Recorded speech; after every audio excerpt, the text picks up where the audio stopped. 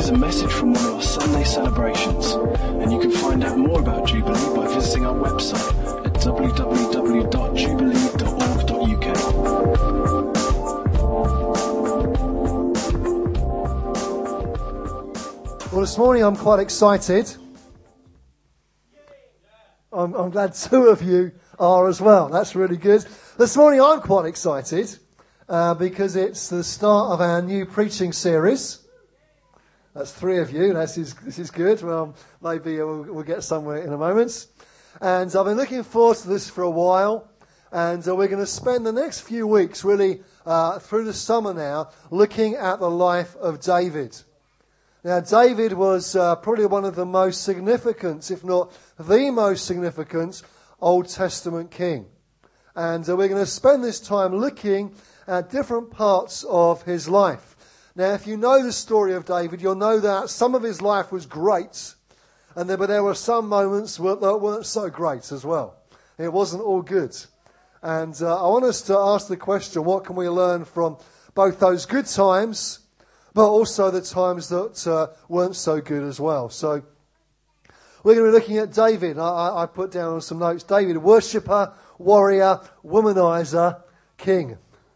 So not all of the things are good in that list, okay, just to be really clear about it.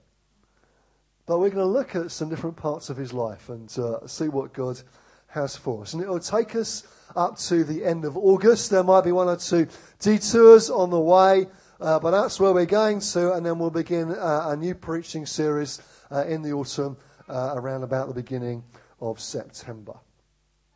So if you've got a Bible with you, if you'd like to find the book of 1 Samuel, please.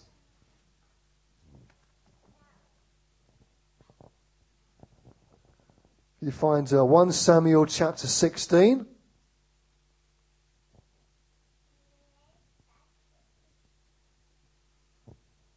I think it is much easier these days, isn't it, with electronic Bibles. You don't have to know where all the books are. You just type it in and there it is. It just finds it for you. I remember when I was in youth group, which is a few years ago now, we were trying to learn the books of the Bible and where they were and how to find them quickly. And all that's gone these days, isn't it? I'm bemoaning the rise of the digital Bible. And there we are. It has got advantages. But hopefully you'll have found 1 Samuel 16 by now, and we'll read some verses together, starting at verse 1. The Lord said to Samuel, "How long will you mourn for Saul, since I have rejected him as king over Israel? Fill your horn with oil and be on your way. I am sending you to Jesse of Bethlehem. I have chosen one of his sons to be king." But Samuel said, "How can I go? Saul will hear about it and kill me." The Lord said, "Take a heifer with you and say, 'I've come to sacrifice to the Lord.' Invite Jesse to the sacrifice, and I will show you what to do. You are to anoint for me the one I indicate." Samuel did what the Lord said. When he arrived at Bethlehem, the elders of the town trembled when they met him. They asked, do you come in peace?" Samuel replied, "Yes, in peace. I have come to sacrifice to the Lord. Consecrate yourselves and come to the sacrifice with me." Then he consecrated Jesse and his sons and invited them to the sacrifice. When they arrived, Samuel saw Eliab and thought, "Surely the Lord's anointed stands here before the Lord." But the Lord said to Samuel, "Do not consider his appearance or his height, for I have rejected him. The Lord does not look at the things man looks at. Man looks at the outward appearance, but the Lord looks at the heart." Then Jesse called Abinadab and made him pass in front of Samuel. But Samuel said, "The Lord has not chosen this one either." Jesse then made Shammah pass by, but Samuel said, "Nor has the Lord chosen this one." Jesse made 7 of his sons pass before Samuel, but Samuel said to him, "The Lord has not chosen these." So he asked Jesse, "Are these all the sons you have?" "There is still the youngest," Jesse answered, "but he's tending the sheep." Samuel said, "Send for him. We will not sit down until he arrives." So he sent and had him brought in. He was ruddy, with a fine appearance and handsome features. Then the Lord says, "Rise and anoint him. He is the one." So Samuel took the horn of oil and anointed him in the presence of his brothers. And from that day on, the Spirit of the Lord came upon David in power. Samuel then went to Ramah.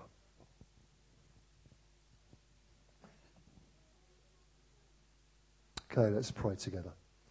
Lord Jesus, we want to give you this time as we begin this new series looking at the life of David. And we pray now as we begin to look at his life that you would teach us, Lord, by your Spirit.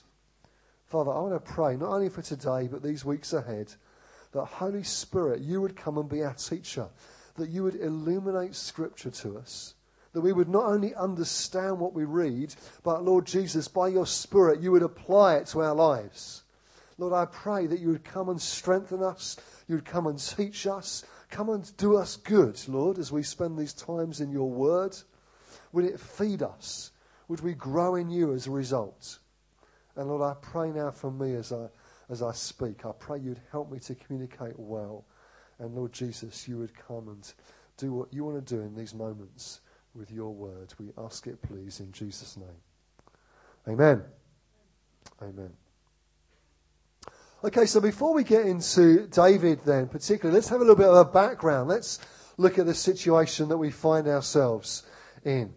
So we read here about Samuel. Now, Samuel was the Lord's prophet, and God was speaking to him and had made it clear that he had rejected Saul, who was the previous king. Saul hadn't been totally obedient to the Lord. In 1 Samuel 15, just the previous chapter here, we read that God sent Saul on a mission. And he sent him on a mission to destroy the Amalekites. But he didn't carry out all that God had spoken to him about. He didn't carry out all the instructions.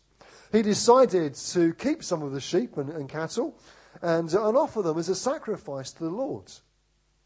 Now you could think, oh, that'd be a good thing, wouldn't it? But it wasn't a good thing because he was disobedient to what God had asked him to do. And God describes it as Saul turning away from him. And he sends Samuel to him. And in 1 Samuel 15, verse 22, we read this, Samuel talking to Saul. He says, "Does the Lord delight in burnt offerings and sacrifices as much as in obeying the Lord? To obey is better than sacrifice, and to heed is better than the fat of rams. For rebellion is like the sin of divination, and arrogance like the evil of idolatry. Because you have rejected the word of the Lord, he has rejected you as king." So some pretty harsh words that Samuel had for Saul here, that God sent him to deliver. And isn't it interesting that God says that Saul's rebellion, this sin of rebellion, is like divination, and arrogance like idolatry. And you think, well, they're really bad sins. It seems like they're things that God makes it really clear in his word that we're not to get into. And he says, well, rebellion is like that. Arrogance even is like that. You see, if we're not careful, we can think that, rebellion isn't so bad, or arrogance isn't really bad, is it? But that's not how God sees it. Saul's rebellion was this: not fully carrying out God's instructions. He obeyed in part, but not in full. I can think of people that I've known over the years who have obeyed God in parts. I can think of people that I've known over the years who have been quite arrogant. And if I'm totally honest with you, probably at times I have fallen into both of those camps. And there have been times in my life where probably I would have been guilty of those things. But you know what? You can be different. You can be different to how Saul was. You don't have to fall at the same hurdle here. You can jump this one. If you're prepared for it and you're faithful to what God has said to you, you can jump this one. You don't have to fall like Saul did. How? It's by the power of the Spirit. By the power of God's Holy Spirit. He is God's power for life. He comes to you and gives you power to live in a way that honours God. So let's be clear. God is after hearts that are fully devoted to him. Not just partially devoted to him, but fully devoted to him. And so before we get into talking about David, as we'll do in just a moment, we need to understand why God had rejected Saul. He wasn't fully obedient. If you're of a certain age and you've been a Christian for a while, you might remember the Christian singer and songwriter Keith Green. And he had a song that was taken with these words, really, to obey is better than sacrifice. And I remember hearing it on an album. It was a cassette. And those of you who are a different certain age, find someone later, older, ask them what cassette is, and they'll explain it to you. Okay? And I remember hearing this on a cassette, and really the song quite impacting me. Because you think, well, surely sacrificing to the Lord is good. Surely he'd like that. It's worship, isn't it? Surely God will be pleased with that. But what God says is to obey is better. Better to obey God and obey him fully. So I want to encourage you this morning. If God asks you to do something, be obedient. Be fully obedient. See, this should sound a warning to us, friends. Let's not just obey God in part. Let's obey him in full. Amen? Yeah. A phrase in one of the commentaries I was reading this week said this: obedience to God can't be pick and mix. I thought it's a great phrase, isn't it? But it's true. Obedience to God can't be pick and mix. You can't say, well, yeah, I like that bit of the Bible, so I'll obey that, but this bit here, well, that's really tough. I don't like that. I'm going to ignore that. And that bit over there, well, I really don't agree with that, so we'll leave that as well. It's not like that. You can't pick and mix bits you like and don't like. Obedience to God isn't pick and mix. So I want to urge you, don't have a pick and mix faith, but be fully obedient to the Lord. Live wholeheartedly for Jesus. Live passionately for him. Don't fall at the same points that Saul fell at. So the Lord rejects Saul as king and now wants his prophet Samuel to go out and anoint a new king. And God makes it clear what Samuel is to do, and he sends him off with some instructions. So let's ask this question. What is God looking for? What does God look for? Or to put it another way, why does God choose David? Why is he the one that God says anoints him? What is it about David that God sees and says, this is who I'm choosing to be king? Why is that? Why does God choose David? See, it seems that even Samuel is surprised, isn't it? Because, Jesse wheels his sons out and he goes through them all and, even Samuel, it seems, is looking really for the wrong thing. He's godly, but he's being obedient, but he's not looking for what God is looking for. He's impressed by what he sees. He's impressed by the immediate, by someone's appearance, by maybe what he can see there, the outside, maybe their reputation. But God is looking at something different. What's God looking for?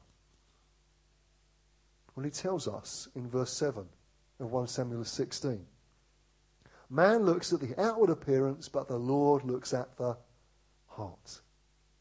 That's what God is looking at. And that's what he's found in David. Jesse calls 7 of his sons in. They all stand before Samuel. And to each one, God says no.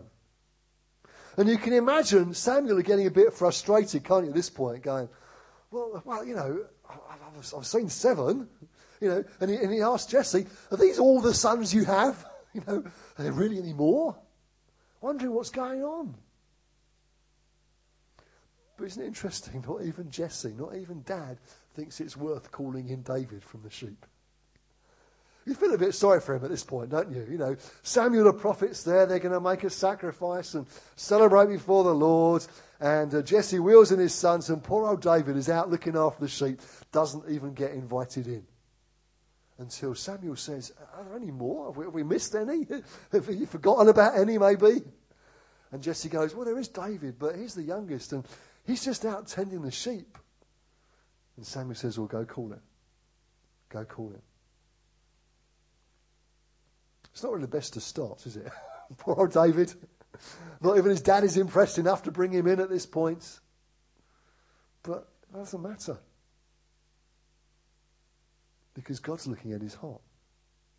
And he knows who he's looking for. And when he's eventually brought in, God tells Samuel he's the one and to anoint him with oil. And there's no indication really in the scriptures here as to whether David or his father or his brothers really know what's going on. We're not told at this point whether it's revealed to him that he has been chosen to be king, or whether it's just that he got anointed. We could speculate, but the scripture doesn't tell us. It's not very clear to us exactly what they knew, what was going on at this stage. You know, sometimes you know that God has chosen you. Sometimes you know God has spoken to you. Sometimes you know even that God has anointed you, but you're not fully clear on why, or what for, or quite how things will pan out. You know God has spoken perhaps something, or you know that you've received a touch of his Spirit, but you're not quite sure how it's going to work out, what it's going to look like, and quite what God is calling you to. Anybody ever felt like that? Sometimes that's how God works, and that, it seems, how God was working here. Maybe you're feeling like that even this morning. So why David? Why was he chosen? He was chosen because of his potential, not because of his current status or kingly CV. It's not that he'd been on the course. It's not that he'd done the work experience course of, becoming king, have a couple of weeks at the king's palace and get some experience there. It's not that he'd studied in a particular way. It's that God looked at his heart and he chose him. He saw that he was obedient. He saw that he was faithful in small things. God saw him out in the field even when Samuel didn't. He saw his obedience. He saw his faithfulness. And God chooses David based on his own criteria. It's not to do with how he looks. It's not to do with his height. It's not to do with his age. It's not to do with his experience. It's not to do with his education. It's to do with his heart. That's why God chooses David. The Lord looks at the heart. And friends, it's so important for us to see this.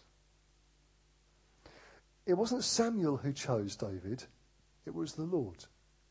Samuel's job was just to be obedient, to do what he was told, and go anoint the right person. So how does God choose people today? Is it based on outward appearance? Fortunately not. God hasn't changed really how he chooses people. He still looks at the heart. He looks through the outside. He looks at things that you and I see and looks right into people's heart. Because he sees what's going on. So you might look like the most unlikely person that God could use.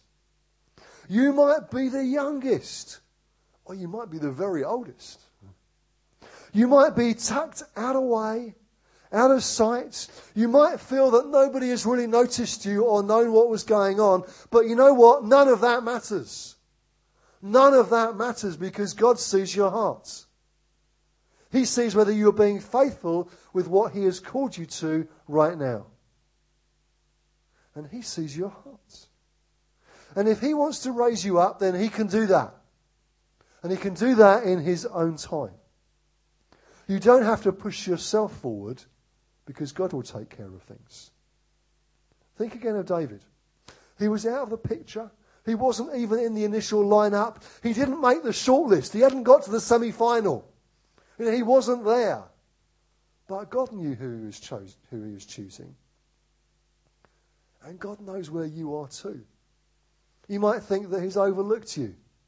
You might think he's passed you by. You might think that you're not even on his radar. You'd be wrong. He knows exactly where you are. And he sees your hearts.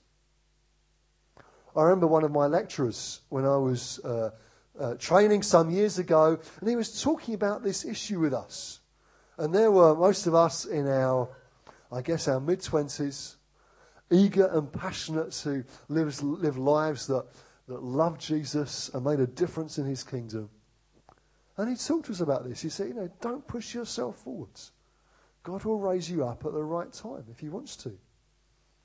And he was leading a church in a fairly out-of-the-way place. Not the sort of place that you would go through or visit. It wasn't a particularly large city or anything like that. And he was part of a team leading a church there. Yet he had settled this in his heart. And I remember him telling us to settle it in our hearts too.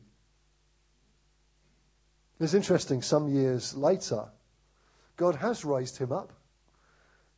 And now he's got a significant profile. Travels a lot internationally. And God has raised him up. And one of the reasons I believe God has raised him up, because he was faithful with what he had given him to do. And he knew he could trust him with things. Because he knew his heart. So God doesn't call you to push yourself forward. He calls you to be faithful. Whatever God has given you to do, be faithful in it. And whether it's seen by lots of people or not, doesn't matter. Whether it's on a stage or before anybody else turns up at a meeting, if that's where God has called you to serve, be faithful there. I remember for years I used to do church PA. This is why I have a certain affinity with our tech team. Because for years, that's how I served at church. I was the first there and the last out. And pretty much most of the gear was stored in my garage, or to be more accurate, my parents' garage, technically. And each Sunday we'd load up the Mini Metro, or whatever it was I was driving at the time, and off we'd go and lug it into church. And that's what God had called me to do for years. And I did it faithfully. I actually enjoyed doing it. And it was fun. But it wasn't about being pushed forward or trying to do something else. I knew that's what God had got for me, so I did that. And God taught me some lessons in it, I think. I wonder, what has God got for you? Maybe it's visible, maybe it's invisible, you think. Listen, it's not invisible to him.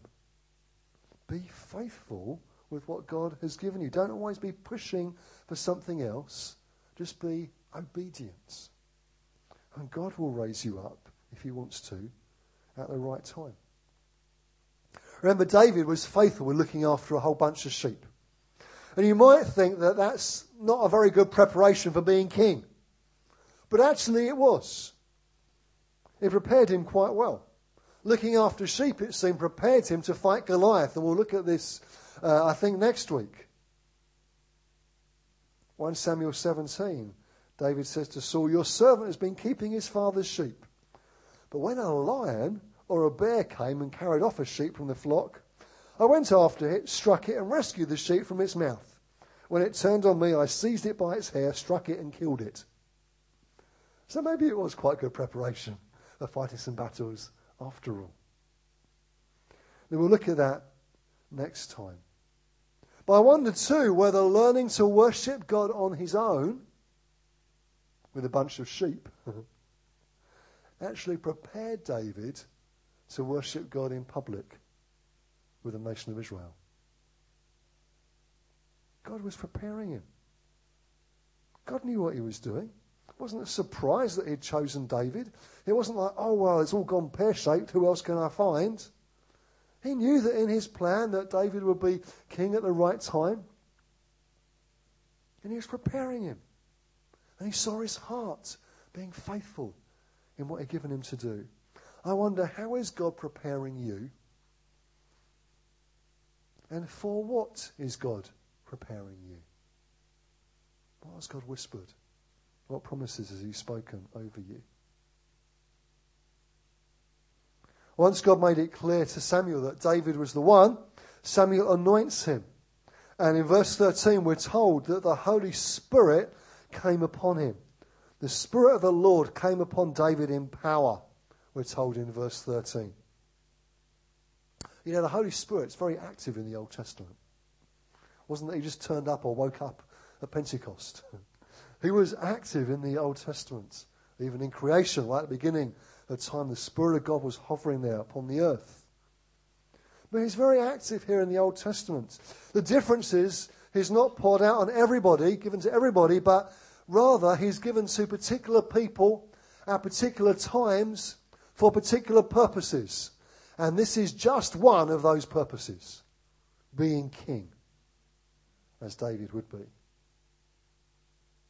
So God chooses him and he anoints him with the Holy Spirit. You know, knowing God's call isn't enough on its own. You need to know God's power. Knowing his call isn't enough on its own. You need to know his power. And if God chooses, then he anoints. And the anointing of God is crucial.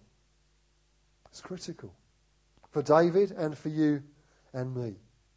We need to know and live in the good of the power of God. And so the oil that Samuel uses is a sign. It's a sign of the Spirit. And it's a sign that God has chosen and anointed him for something significant.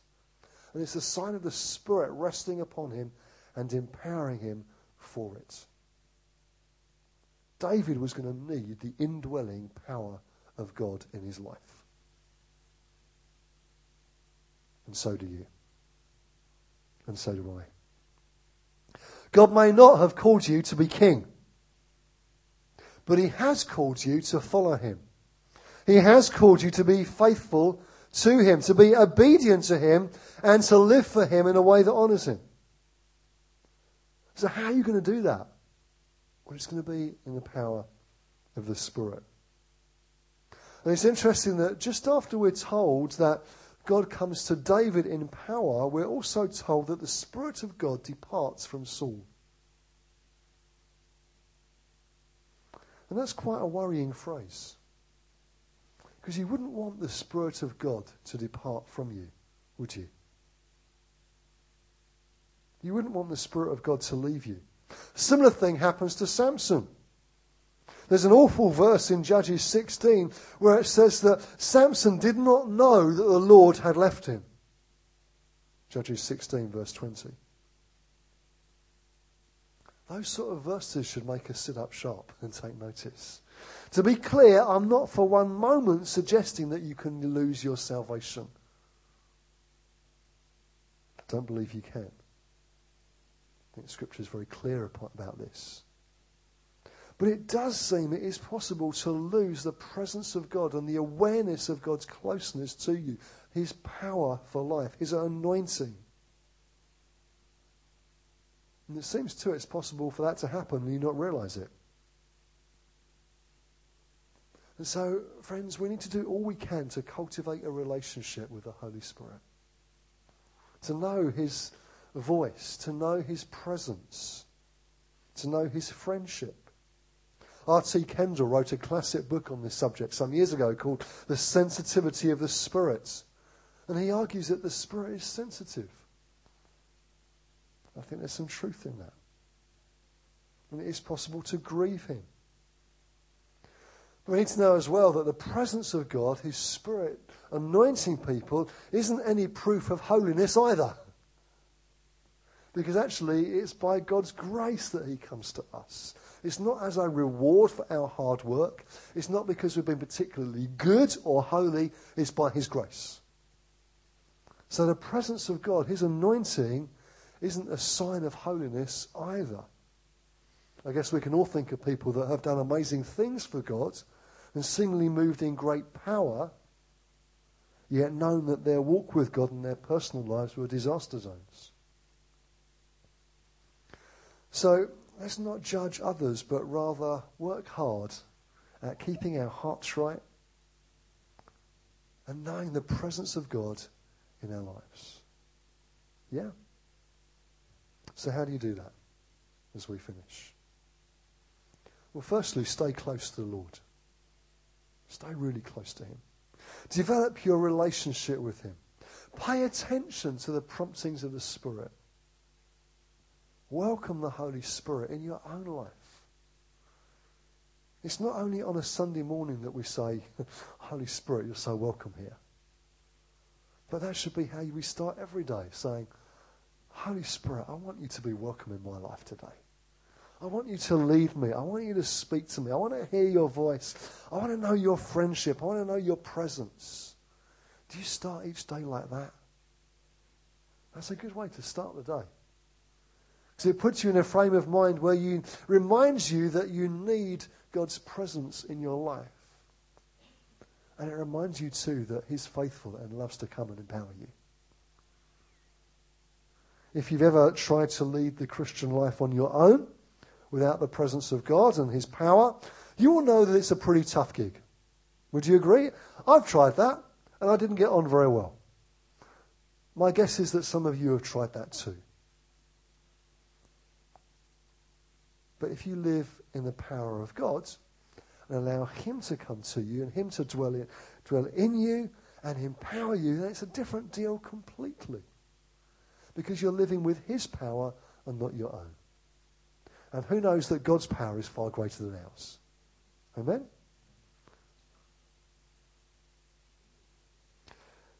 David had a fairly unimpressive start, didn't he? Didn't even get called in when Samuel showed up. But he ended up as king. I wonder, what might God be calling you to? What has he anointed you for? And how are you allowing God to shape you for what he has for you? There are some shaping times to come for David, weren't there? We'll read about them over the next few weeks. He didn't become king immediately. There were some battles that he needed to learn to fight. And there was some shaping that God was going to do upon his life. Maybe you could call it some discipleship that he needed to go through. God needed to work on some things and get him ready for what he had for him. Maybe that's true for you. Maybe there's a process that you're going through even now. Friends, most of us go through those sort of processes. And you know what? God tends to use community in those processes. Discipleship happens in community. Growing in God happens as we're around others.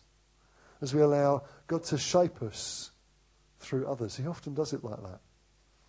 And we see through different circumstances and people that God was going to shape David and train him. And maybe the Lord's doing that for you even now. I want to encourage you, be open to that.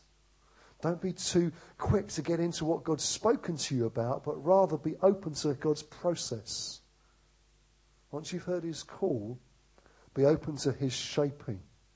Be open to the process that he has for you as you begin to move into what he has. As I was preparing this week, I felt we should just have a moment of silence now and ask God to speak. And just see what God might say.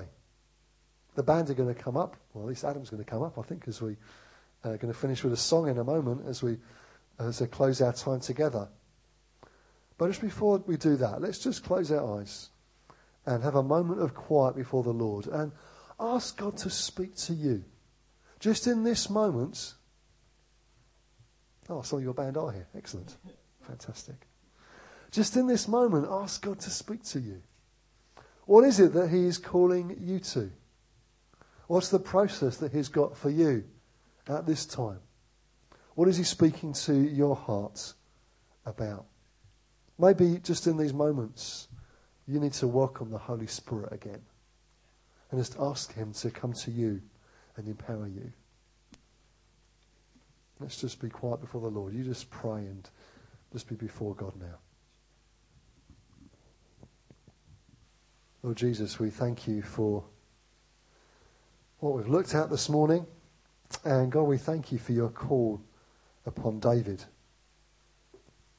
Thank you for Samuel's obedience. And thank you for your choosing of David, who is to become king. And Lord, we pray in our own lives that we would know your voice speaking, calling us. We would know your anointing for what it is you've spoken to us about. And Lord Jesus, you'd give us hearts that are humble before you in the process, in the waiting times, in those discipling times, in the shaping times, in the preparation times. Lord, help us to know your timing. Help us to know your grace. And Lord, we pray that we might fulfill that which you've spoken to us about. Lord, I pray that be true of each of us individually. God, we pray it be true of this church, that we would fulfill all that you've spoken to us about and all that you're going to speak to us about. Lord, we want to have hearts that are open before you personally and corporately, that you might find here an obedient people that love you and have hearts for you. We ask it in Jesus' name. Amen. Thanks for listening to this Jubilee Church podcast.